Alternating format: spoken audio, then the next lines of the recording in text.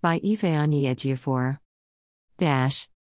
In the quick reaction of the Attorney General of the Federation to the erudite and unassailable judgment of the Court of Appeal just delivered yesterday, Thursday, on our appeal, he indicated that the federal government is considering the options it has, including proceeding only with the counts that were pending against Anna Ndumazi Nnamdi Kanu before the bloody invasion of his house on the 14th of September, 2017.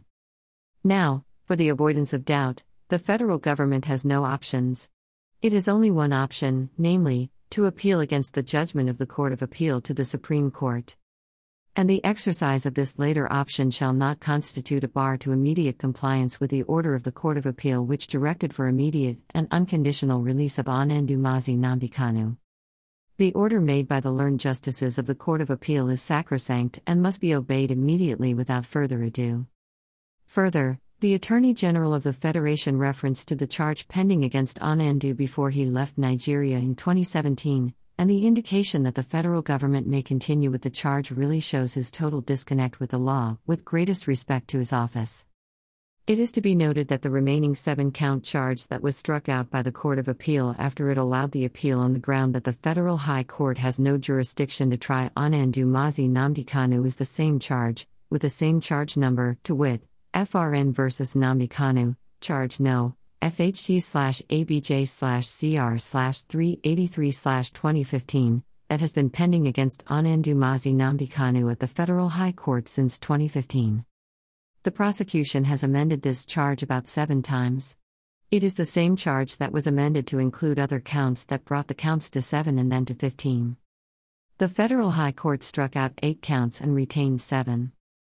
On appeal, the Court of Appeal struck out the whole charge and held that the lower court had no jurisdiction to try Anna Ndumazi Nnamdi Kanu. That being so, that charge that has been pending against MNK since 2015 and containing counts of alleged offenses committed by him before he escaped from being killed in Nigeria in 2017, no longer exists. It has been struck out. There is therefore no existing charge on the basis of which the Federal High Court can proceed and try Anna Ndu. Accordingly, as it stands today, there is no criminal charge pending against Anna Ndumazi Nnamdi Kanu. The declaration by the Court of Appeal that the Federal High Court has no jurisdiction to try Anna Ndumazi Nnamdi Kanu because of the illegality of his abduction and extraordinary rendition to Nigeria is an all-pervading instrumentality that effectively bars any indictment of Anna Ndumazi Nnamdi Kanu in any court in Nigeria.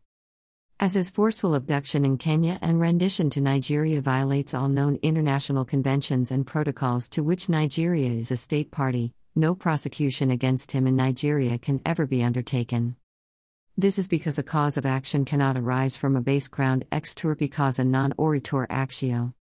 The Attorney General of the Federation should be appropriately guided in law.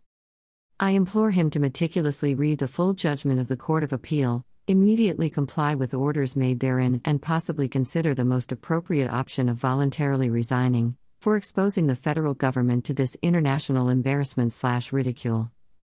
At Views Exclusive Rights, Sir Ifeanyi Ejiofor, IPOB's lead counsel, 14th of October 2022.